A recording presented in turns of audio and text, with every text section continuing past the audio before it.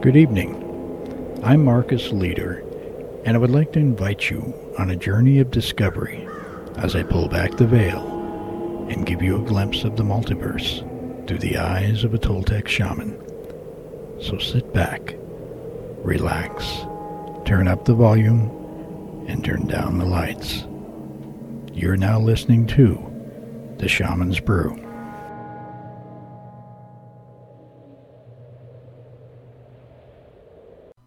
Good evening, and welcome to the annual trick-or-treat after Halloween, Samhain, All Hallows Eve, and let us not forget Dia de los Muertos, or Day of the Dead episode of The Shaman's Brew. You never know if this show is going to be a trick or a treat, because it is the nature of the holiday. I am relieved to say that this year it will be quite a treat, as I welcome the one and only master of the macabre, Vincent Price, who is going to share with you a contemporary story of magic and witchcraft throughout history to modern times. I found this audio dissertation buried deep amongst my many books on the topic of magic and witchcraft, and after blowing off the dust, I decided to share it with my listeners. What's that? Now, surely you didn't think I was going to be interviewing Vincent with my transdimensional transceiver from the other side of the veil, did you? Did you hear that, Vincent? Someone in the audience thought you would be on the show live from the other side. Now that would give a whole new meaning to the radio term, dead air.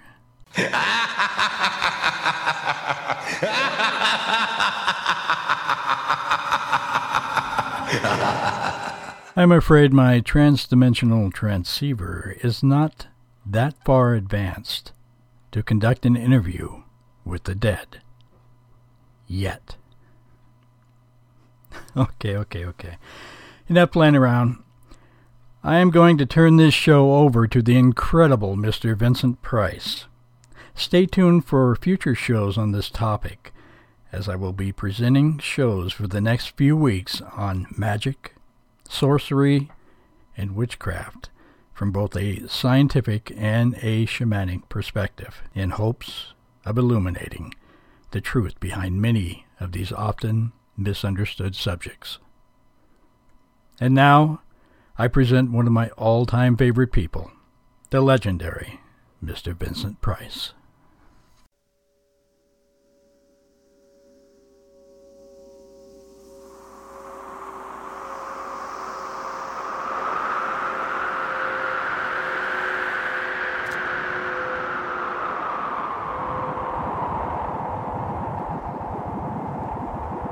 When shall we three meet again?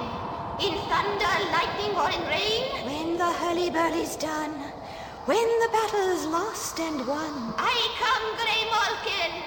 Para cause, anon. Fair is foul and foul is fair. Harbour through the fog and filthy air.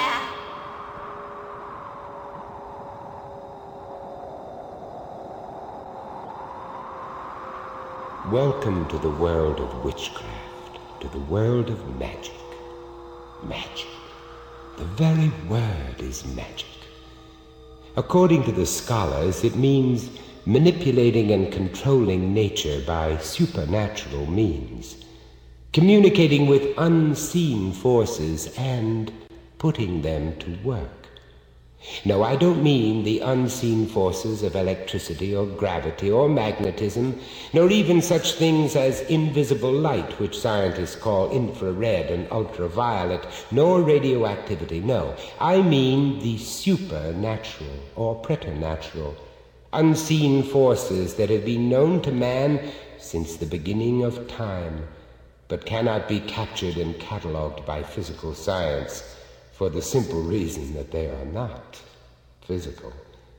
They are far greater. They belong to the mind, to the spirit. They are the ultimate reality. They are free of the bonds of time and space. They are everywhere, always. Yes, magic is everywhere. There is no doubt about it. But what and where and how and when and who and what are witches and magicians? These are questions not so easy to answer simply. Do you believe in witches and magic? I hope so, because it can be unwise not to. Do you believe in life after death? Do you believe in luck? Do you believe in premonitions? Being somewhere where you know you've been before, although you know you've never been there? Do you believe in dreams and the unseen forces of astrology? Do you believe that there is order and genius in the 100,000 million galaxies similar to our own? Do you believe that the life of our bodies is the beginning and end? Or do you believe in reincarnation? Perhaps in heaven and in hell? Do you believe in prophecy and poltergeists? Eh? Do you? Yes, you see, the universe is populated with spirits. Unseen forces which permeate all things, both tangible and intangible, both visible and invisible, things we see and things we don't, things we know or think we know and things we know nothing of, the natural and the supernatural. So come with me into the magic world of the supernatural, the world of witches and demons, warlocks and sorcerers, oracles and seers, alchemists and wizards, into the unfathomable world of the unknown, the world of the spirits and unseen forces that guide our destiny. They are everywhere. Let's turn down the lights and throw another log on the fire. I'd like to tell you a little story. It concerns a certain Mr. Ronald Seth, a scholarly English gentleman who in Anno Domini in 1967, wrote an excellent book entitled Witches and Their Craft. When he was a little boy of 7 or 8 years old, Master Seth was taken by his stepmother to visit a friend who had recently birthed a baby. They lived in the Fens, a region of England, a remote and marshy moor, which has been associated with witchcraft since the most ancient times. As they were admiring the pretty baby in its cradle, there was suddenly a loud knocking at the door. The lady of the house went to answer it, and Master Seth heard the gruff voice of a beggar demanding a few pennies. The lady said she had nothing to spare and slammed the door in the man's face. Master Seth's stepmother looked out of the window as the man went down the garden path and remarked that he looked more like a gypsy.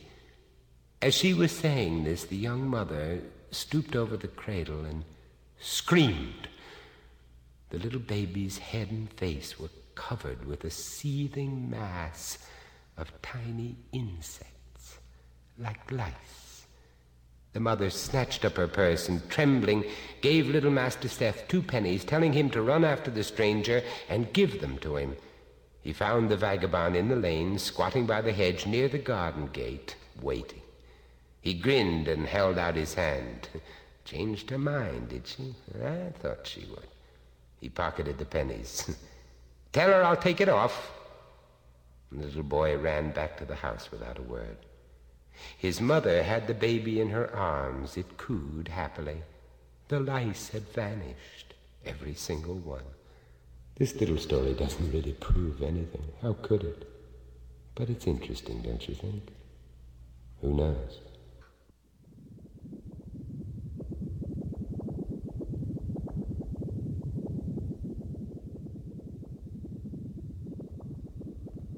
Where hast thou been, sister? Killing swine. Sister, where thou? A sailor's wife had chestnuts in her lap, and munched and munched and munched. Give me, quoth I. Aroint thee, witch, the rump-faced Runyon cries. Her husband's to Aleppo gone, master of the tiger, but in a servile thither sail, and like a rat without a tail, I'll do, and I'll do. And the very ports they blow, all the quarters that they know in the shipman's card. I will drain him dry as hay. Sleep shall neither night nor day hang upon his penthouse lid. He shall live, a man forbid. Weary Sir Knight's 9 times 9 shall dwindle peak and pine. Though his bark cannot be lost, yet it shall be tempest-tossed. Look what I have. Show me. Oh, show me. Here I have a pilot's thumb, wrecked as homeward he did come. The weird sisters hand in hand, posters of the sea and land, thus to go about, thrice to thine and thrice to mine, and thrice again to make up 9. Peace! The charm's wound up!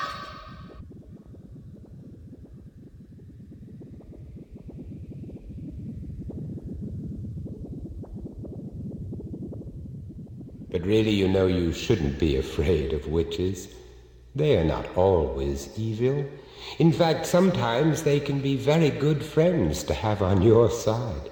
The English witches today will tell you that it was they who raised the tempest that drove off the Spanish Armada. It just happened to come by chance, you say, in the very nick of time, driving the Don's warships out into the Atlantic, then back to be smashed in pieces on the vicious rocks of the remote and rugged coasts of Ireland and northern Scotland. Not so long ago, the witches will tell you, they were the force that saved England once again. In 1940, they stayed the hand of Hitler, forcing him to hesitate, immobilized, instead of sending the invincible Nazi armies across the narrow waters to smash the English. Or so Dr. Gerald Gardner, a famous anthropologist, says. Britain's defenses were virtually non-existent. Only a miracle could save England now, or magic. Dr. Gardner tells how the witches gathered in a certain secret place in the New Forest. Oh, did I forget to mention that Dr. Gardner is himself a witch? Well, he is, you know. Anyway, the great magic circle was drawn at dead of night, and various secret rituals were performed. The greatest possible concentration of unseen forces were gathered.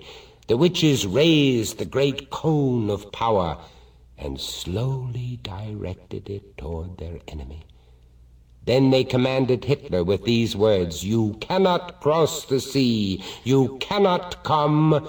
You cannot come." And he did not come. But why? Dr. Gardner tells us that the witches summoned the mightiest preternatural forces of all.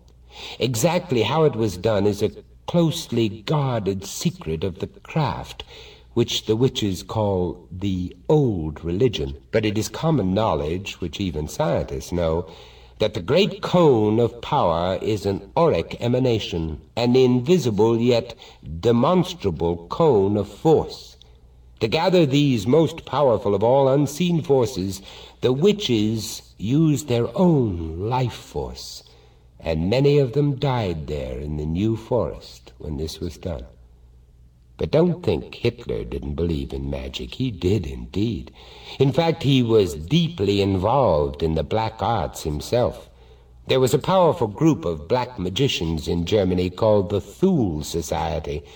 One of the founder members of this satanic sect also helped to found the Nazi Party. Another close associate of the Fuhrer was General Karl Haushofer, a university professor, an army general, a psychic, and a magician. He was also one of the founders of the Nazi Party, who believed it was their destiny to conquer the world, and that they were to do it with the help of the supernatural powers of darkness with whom they had made contact. Having made this pact, they could only invoke the powers of evil by a magician working through a medium. The magician was Haushofer. The medium they chose was the insane but undeniably psychic Austrian Corporal Adolf Hitler. People who knew Hitler recognized this quality in him instantly. Hermann Rauschning, an anti-Nazi politician and writer who fled to America in 1940, wrote that Hitler was possessed by outside forces, demoniacal forces of which he was only temporarily the vehicle. He said that looking at him was like looking at a bizarre face reflecting an unbalanced mind with a disturbing hidden power. In other words, a man possessed of the devil. Hitler was also obsessed with astrology. It is known that his master astrologer, a man named Ernst Kraft, cast his horoscope, and thus they discovered where and when an attack would be most likely to succeed, according to the influence of the cosmic forces. Naturally, every Nazi adventure was an absolute success. Nothing went wrong, at least not until an astrologer named Louis de Wohl went to Winston Churchill and suggested fighting Hitler with his own weapon, astrology. Churchill agreed, and de Wohl was made official astrologer to the British High Command. By casting Hitler's horoscope himself, he got the same information the Germans would base their moves upon, and so knew where and when Hitler would strike. In this way, the astrologer became a master cosmic spy, looking over the Führer's shoulder while he laid his plans. What could be better than to eliminate the Nazis' master astrologer altogether? They turned up a letter written by the good Herr Kraft, which contained certain passages which, taken out of context, seemed to be treasonable criticism of the Nazis, even of Hitler himself. So de Wohl set off for America with this letter. He showed the seemingly incriminating parts to the American newspapers. Headlines across the country screamed the news that Hitler's chief astrologer had dared to criticize the regime. 2 weeks later, the Nazis' great and invaluable seer was thrown into a concentration camp at Buchenwald. From then on, Hitler completely lost his magic touch. He blindly made his greatest blunder. Deliberately, of his own free will, he invaded the vastness of Russia, and like Napoleon before him, he never recovered. The devil-possessed Nazi leader also used his black magicians to harness the unseen powers of darkness, to jam the radar of Allied bombers when they flew over Germany, to lead them astray. Realizing this, the RAF set up their own psychic warfare department, sending out preternatural power waves to battle the German psychic forces as the guns and planes battled on the material level, and to lure the Luftwaffe raiders into traps where they were cut to pieces by the fighters, waiting to pounce on them with the certain knowledge that they would come.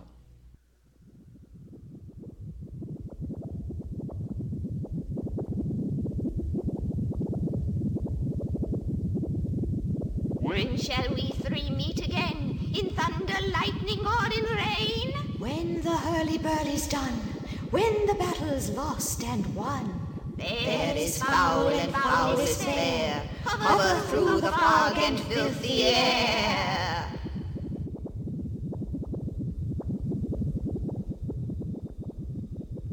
But that's enough for now of modern witches who ride to Sabbats in automobiles instead of astride the traditional broomstick. Suffice it to know that magic is real, everywhere, unseen, unfathomable.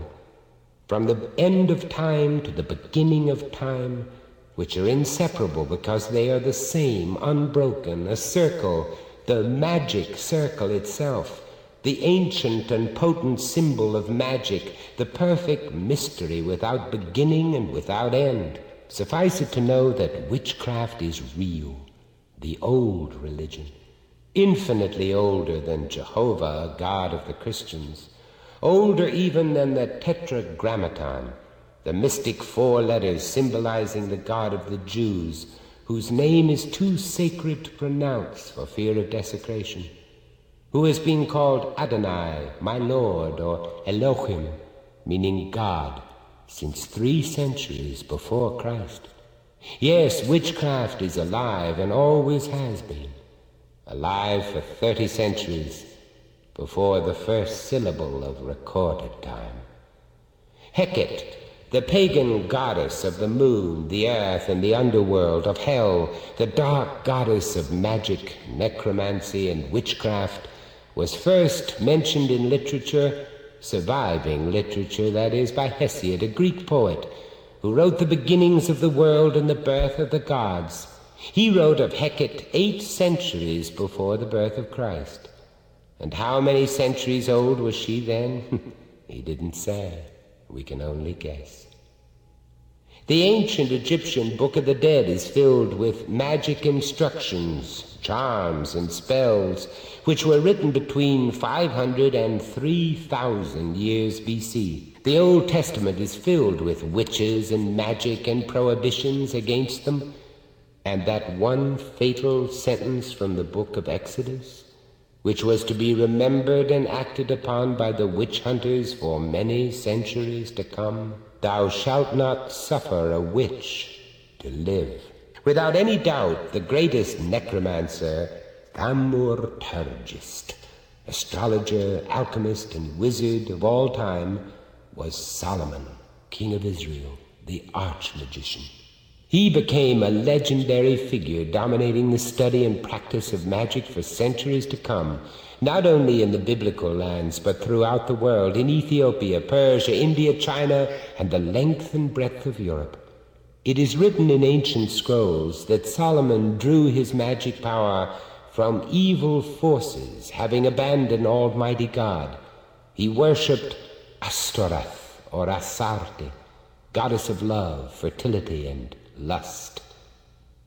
In the book of the Kings, we read that Solomon had 700 wives and 300 concubines. I wonder if you've noticed one very important thing, the inalienable connection between women and witchcraft. Hecate, the ancient deity of the craft, is not a god, but a goddess. The Malleus Maleficarum, or Hammer of the Witches, published in 1486, was the official guide of the Catholic Church for the persecution and extinction of witches. It states that all witchcraft springs from carnal desire, which in women is insatiable, and so to satisfy their lust they consort even with demons. Woman by her nature is a creature of enchantment. By the fineness of her intuitions, the cunning of her wiles, she is always a witch. She, not man, is the mother of fancy, the mother of the gods. She possesses glimpses of a second sight. Her spirit has wings to soar into the infinite of longing and imagination. The paganism of ancient Greece, a bright and strong and vigorous religion, begins with a Sibyl, a virgin, beautiful, brilliant in the full blaze of dawn, and ends with a sorceress, thousands of years later, a hideous old crone on heaths and in forests, hunted like a wild beast, chased from street to street, reviled, buffeted, stoned, and burned at the stake. What an insult! What a profound and horrible injustice!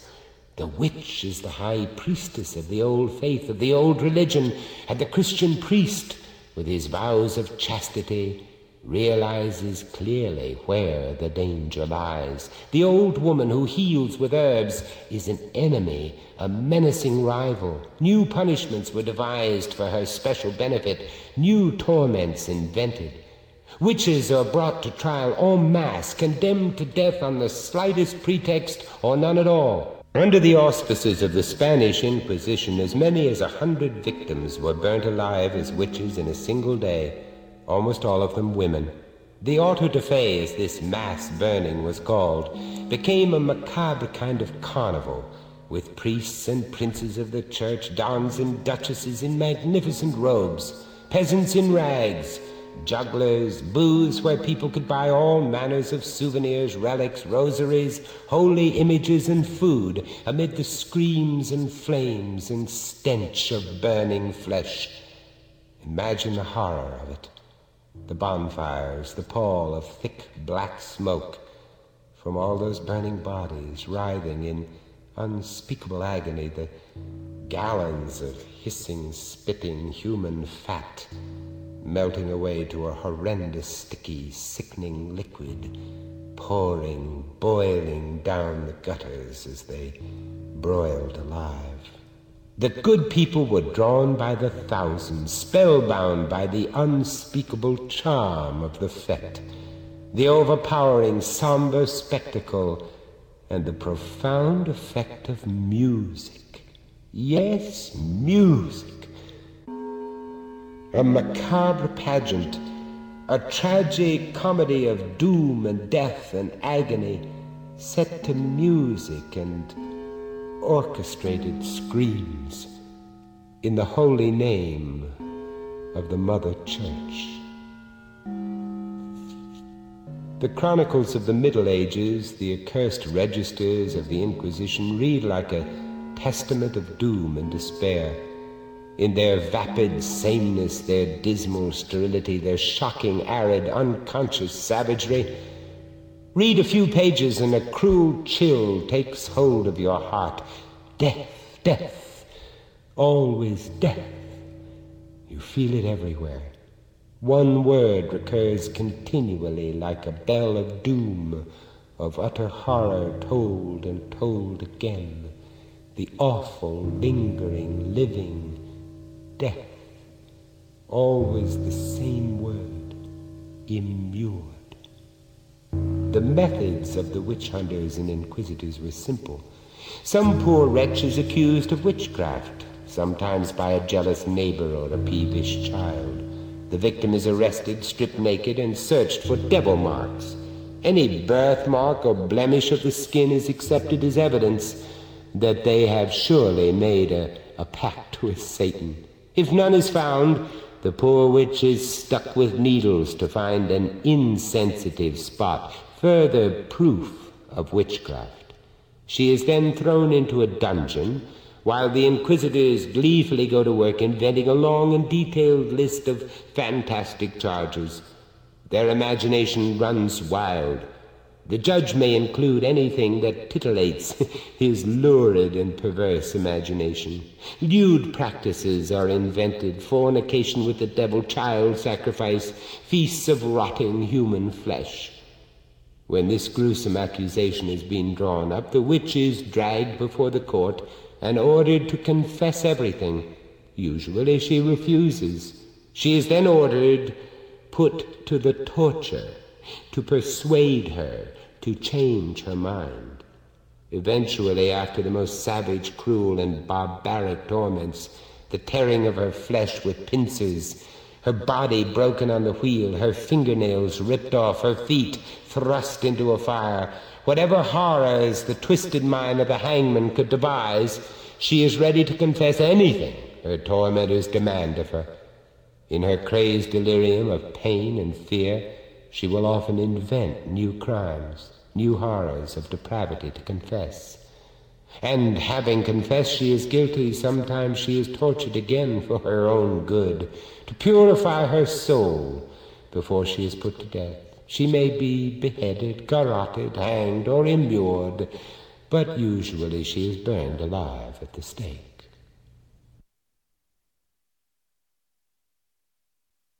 The tortures are unbelievably grotesque in their savage ingenuity. One continental favorite was the strappado. The victim's hands are tied behind her back. The rope is thrown over a pulley, and she is hoisted up to the ceiling. Now heavy weights are attached to her feet, 50, 100, 200 pounds, until her arms are wrenched out of their sockets, and she dangles screaming that she is ready to confess anything they want. In England, milder forms were used. The witch was usually stripped naked, bound with chains in some agonizing position, and left on a cold stone without food for as many days and nights as it took for her to come to her senses, which was usually a kind of delirious madness. One Scottish specialty was to make the prisoner wear a hair shirt steeped in vinegar. When it was removed, it pulled the skin off of the victim's body. The torture of the thumbscrew was simple in comparison. The victim's fingers were put in an iron vise. This was tightened by degrees until the bones cracked, the blood and marrow spurting out in great profusion. Finally, there was the torment of the dreaded Spanish boots, severe and cruel, or wax, pointed iron boots like a giant thumbscrew to fit the feet. It was tightened with screws until the feet were crushed by slow degrees. until they were a bloody pulp, useless forever. Perhaps all these ghastly tales frighten you just a little. Do they? Perhaps you've had enough of witchcraft and magic already. Would you rather flee back to the safe, rational world of solid scientific facts, the world of concrete, of computers, of profit and loss, of smog and supermarkets? How dull. I'm disappointed in you. Think of what you'll be missing in the other unfathomable world of the unknown, the magic regions of the mind, the invisible dominion of spirits, which is just as real and in the end much, much more important. Or do you feel the ineffable, inexorable pull of the unknown? Do you long to undertake the greatest adventure of all, among the invisible forces, to learn the ancient secrets of the old religion? Perhaps even to cast a few simple spells yourself? To invoke a spirit or two? Do you have the heart for it? Well, that's good. I'm glad. I thought you would. So now let's get down to work. We have much studying to do. There are many ancient mystic texts to guide us.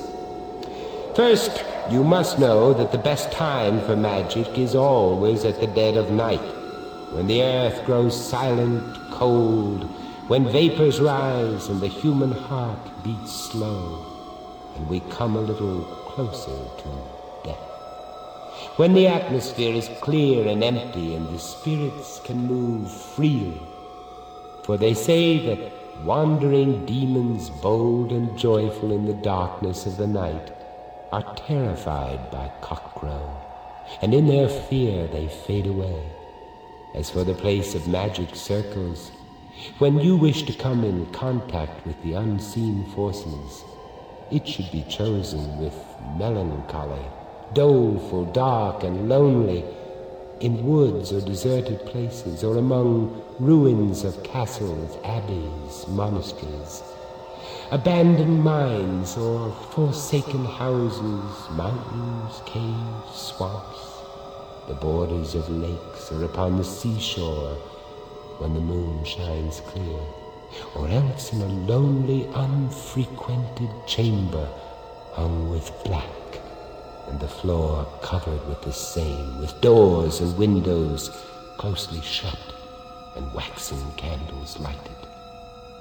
But best of all are crossroads, where 4 roads meet, for they have long been recognized for their special affinity to magic, beloved of spirits and demons, because for centuries it was always at the meeting of the ways that murderers and thieves were hanged, to dangle there a feast for flies, until the flesh fell from the bones as a warning to others who passed by. The Heptameron, a 13th century manual of magic, advises the magician thus: "And let him be observed by no one, and let him consecrate this spot and exorcise it. And let him have in this spot either a table or a little altar covered with pure white linen, facing the east, and on 2 sides 2 lighted candles of pure wax, burning continuously. Wear a long robe of white linen, closed in front and behind to cover you to your feet, girt with a girdle. On your head place a band or ribbon on which will be inscribed the name of the Tetragrammaton. Some authorities say the robes worn for magic should be black, others say red. But red, black, or white, it doesn't matter, provided they are loose and reach to the floor. Also, the magician must be naked under the robe with no undergarments whatsoever, and this robe must never be worn at any other time, being reserved exclusively for the rites of magic. The feet must always be bare, the head also, except that the ribbon or headband may be worn inscribed with such magic words and magic names as you may choose. Never attempt to communicate with the unseen forces unless you are suitably attired, for they may take offense and harm you.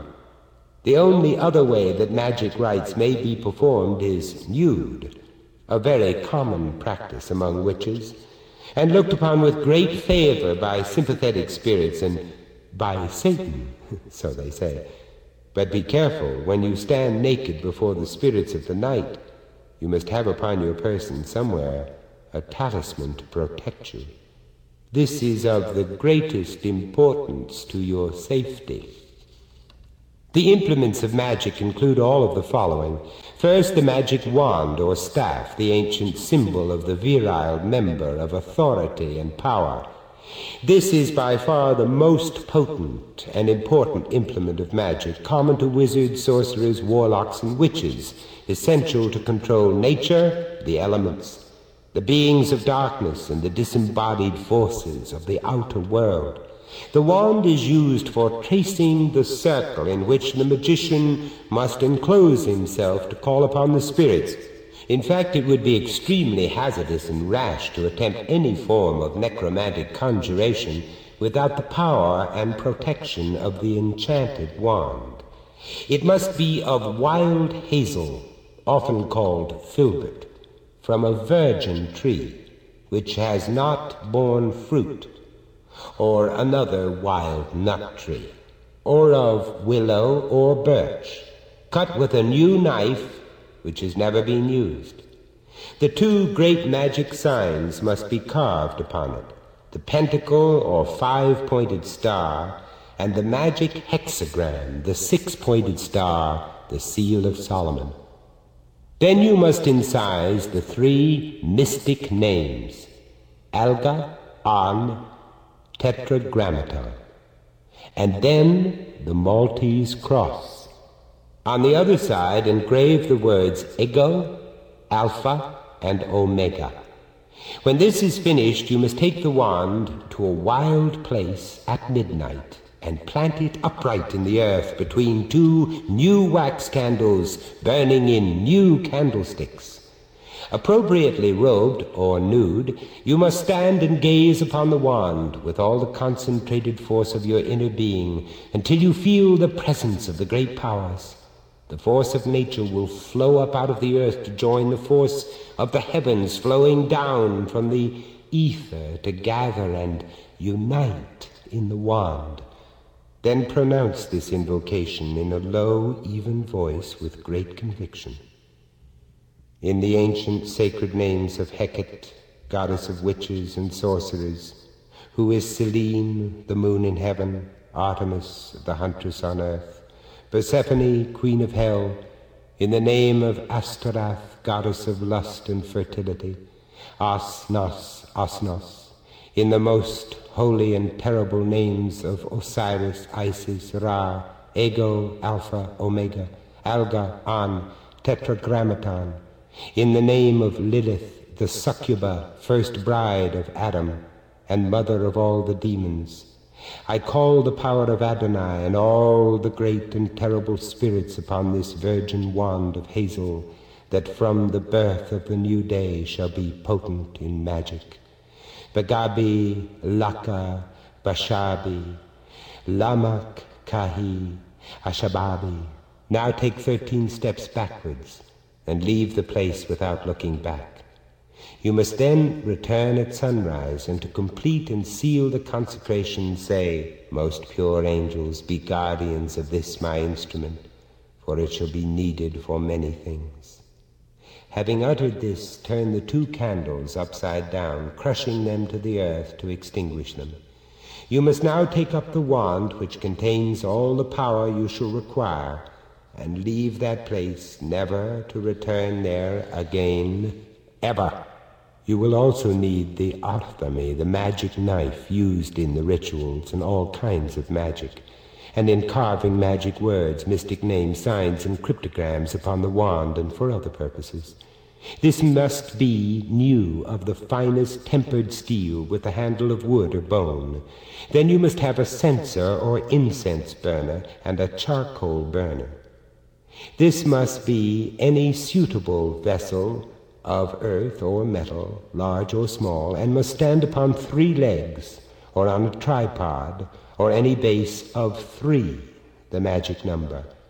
Then you must have candles of pure virgin wax, candlesticks of mineral composition, china, clay, metal, or glass, incense, perfumes, charcoal, brandy, sulfur, leaves of the laurel tree, which are also called bay leaves.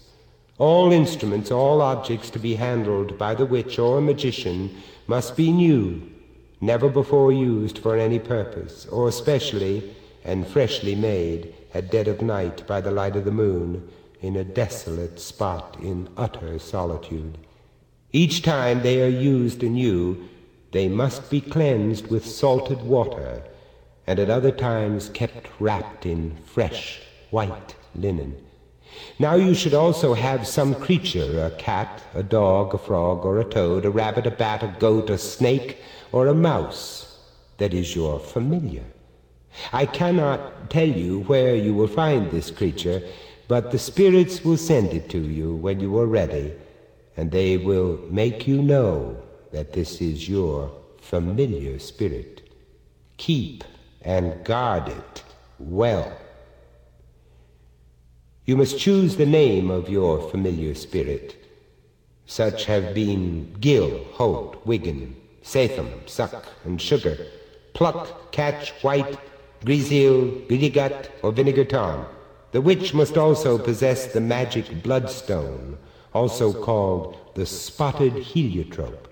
It is found in India and Scotland, and can readily be obtained from any merchant trafficking in gems and precious metals.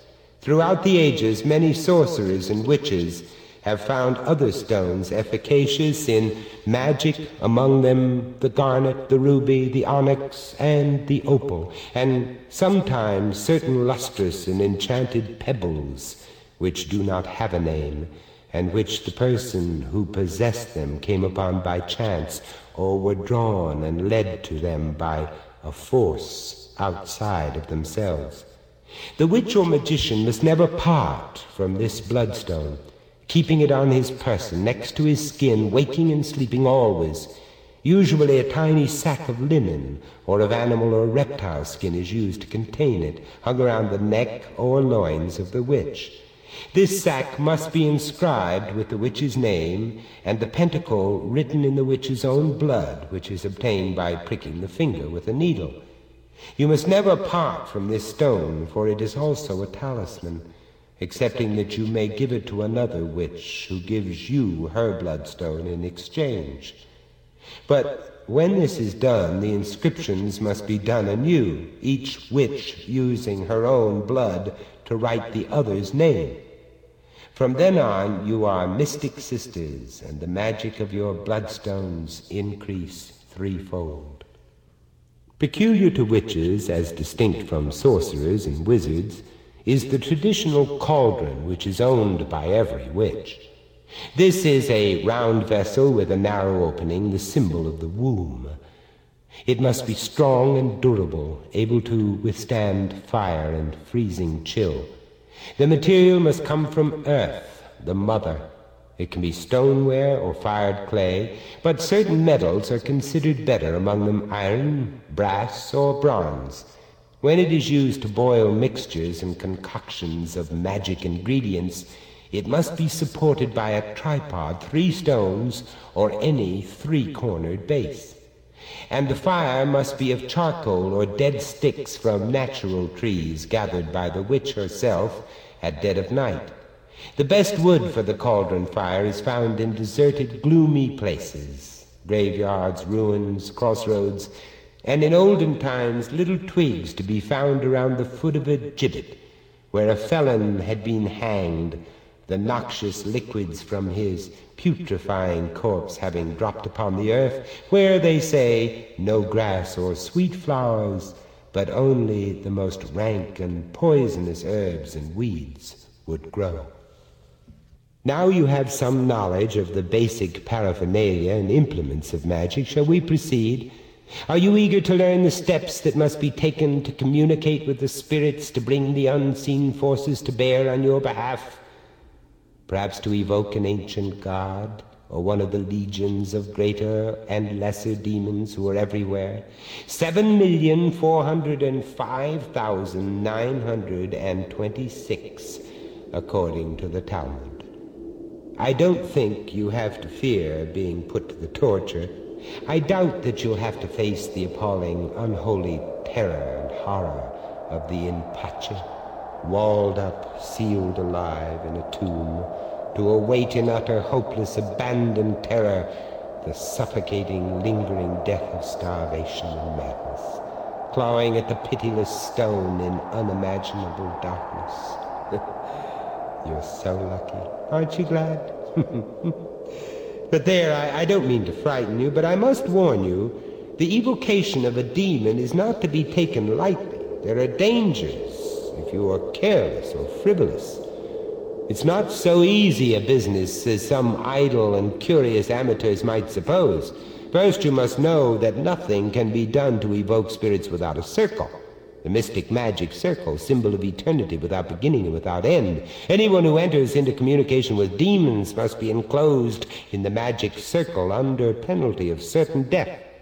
Then there should be the magical five-pointed star, the pentacle, which acts as a protection, and the hexagram, the six-pointed figure consisting of two interwoven triangles, having the power to control demons. Now that you have your magic circle, you must consecrate it. Some medieval magicians again recommend this simple form. Stand outside the circle, wave the magic wand over it, and say in a great voice, "Ban, ban, barrier that none can pass, barrier of the gods that none may break, barrier of heaven and earth that none can change, which no god can annul." I personally favor that particular dedication because it has such a nice ring to it, don't you think? No demon could miss the point. Yes, that's my very personal favorite, but if you prefer something more mysterious and exotic, there are many efficacious formulae in Hebrew, Greek, Latin, ancient Egyptian, Assyrian, and Persian. Use the one that makes you feel most confident. That's the important thing. The one that kindles magic in your heart. For if you doubt yourself and tremble, the demons will know it and attack you. Perhaps you'd feel safer with a less ancient formula. Something a little more up to date? Well, that's easy. I'll give you the procedure that one of the most pleasant present-day English witches recommends. Oh, she's a darling. She tells us that first a triple circle must be drawn on the floor using the orthami, then it should be marked with salt or charcoal. Each circle must be 6 inches smaller than the one surrounding it. The outside circle is then divided into the points of the compass, north, south, east, and west. Starting at the east, you should write the Hebrew word Adja. Then in the west, the word Sabaoth, and in the north, Adabi, and in the south, Javeh. Next, draw the pentacle inside the circle. Place a brazier of burning charcoal at the eastern point of the smaller circle. Now draw a triangle outside the circle to the east. Place the altar, which can be a small table draped with white linen, in the center of the circle. On the altar, you will lay out the implements of magic as follows. A brass water sprinkler filled with pure water from a spring or brook in which you have dissolved salt. Bottled spring water being pure, well, it's acceptable for this. The salt must also be absolutely pure. Pure sodium chloride, unadulterated with other substances such as allumates, dextrose, and potassium iodides found in most commercially manufactured table salt. Pure rock salt is excellent and easily obtainable. Also salt extracted from seawater by evaporation. Best of all is salt evaporated from the tears and sweat of a woman, preferably the witch herself. Then there is the censer, the athami, a hazel wand, and a sword. Each tool must be ceremonially cleaned, sprinkled with the salted water, and wrapped in white linen. Now set lighted candles around the largest circle and upon the altar. The ritual commences. Various conjurations are offered to the spirits to keep the circle safe from evil. Next you will throw incense on the brazier and speak certain words of power to summon the spirit. The spirit will appear in the triangle you have drawn outside the circle.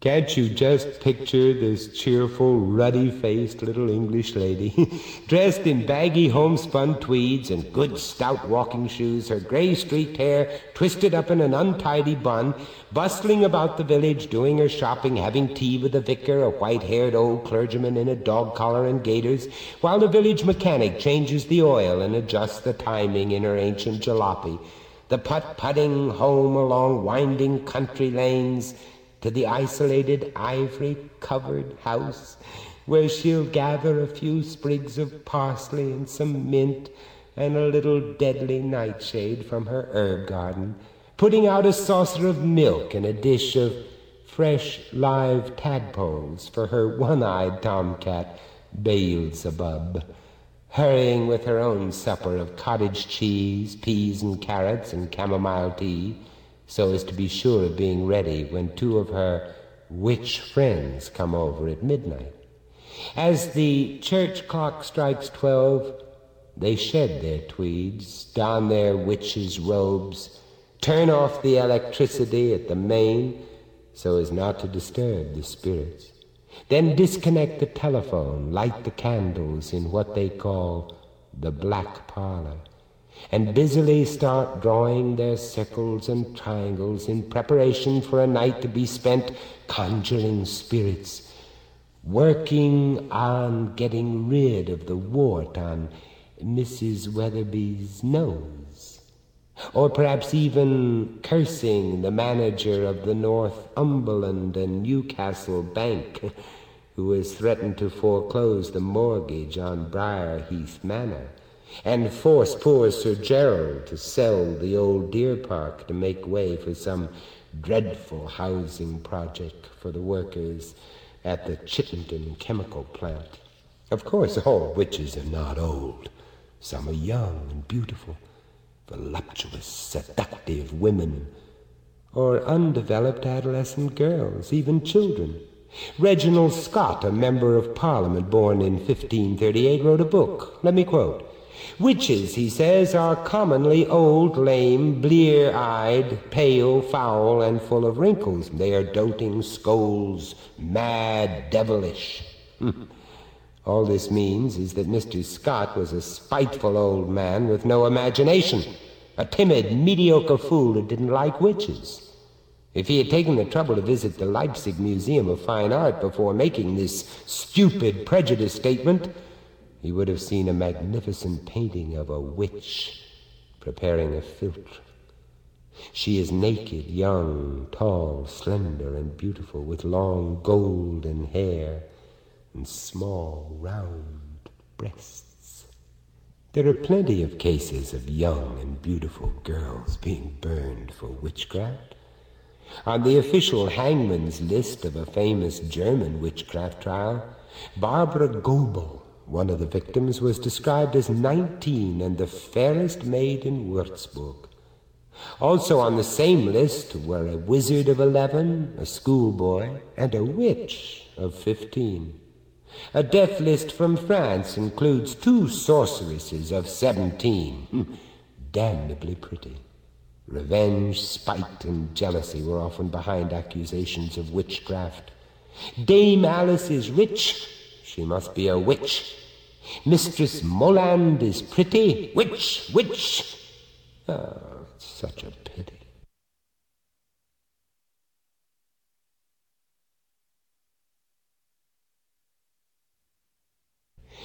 But I'm getting off the subject, I'm sorry. But there are so many fascinating tales to tell you. Well, let's see now, where were we? Oh, yes. Let me see now. You have your implements, and you have your magic circle. Good. Shall we proceed? But remember that magic is not for the faint-hearted. You can't be too careful when dealing with demons. And you wouldn't want to spend eternity in the fires of hell now, would you? So hot. You stand there in your robes, armed with your wand, your bloodstone, and all your implements of magic. But be sure you have no base metal on your person, only gold and silver to throw at the spirits if the need arises. The brazier is burning. Sprinkle a pinch of incense on it, then a pinch of sulfur and a few drops of brandy. Good brandy, please. As the flames leap up, pronounce these words. I offer you, O Adonai, this purest incense as I offer this charcoal made of lightest wood. I offer it, O great and potent Adonai, Eliom, Ariel, and Jehovam, with all my soul and all my heart. Deign, O mighty Adonai, to accept it favorably. Now you can be sure you have the great Almighty God, whatever his mystic name may be, firmly on your side. It is time to summon now the evil spirits. Have you scrupulously performed all that is required? Have you? Now, all right. Then begin to recite the following conjuration with confidence and assurance. I invoke and command thee, O cursed spirits, Baal, Bathim, Agares, Marbas, Pursan, Abigar, Ammon, Botis, Valaphar, Nuberus, Glasibolas. Come here to this place, instanter. Appear immediately in human form, well-shaped in body and soul, and comply with my commands without deception of whatsoever kind. Come then in visible form and speak pleasantly, so that I may understand thy words. Come in the name of Eod, Elioim, Eliom Gibor, Vadath, El Adonai, Tsaboth, Elohim, Tsaboth, Shadi. If thou dost not come or disobey me in any way, I will curse thee and will cause thee to be consigned to the bottomless pit, where thou wilt remain until the day of judgment. Come then, appear before this circle to obey me utterly. Come in the name of Adonai. This is Marcus Leader, and you have been listening to The Shaman's Brew on Jackalope 105 FM on the Jackalope Media Network.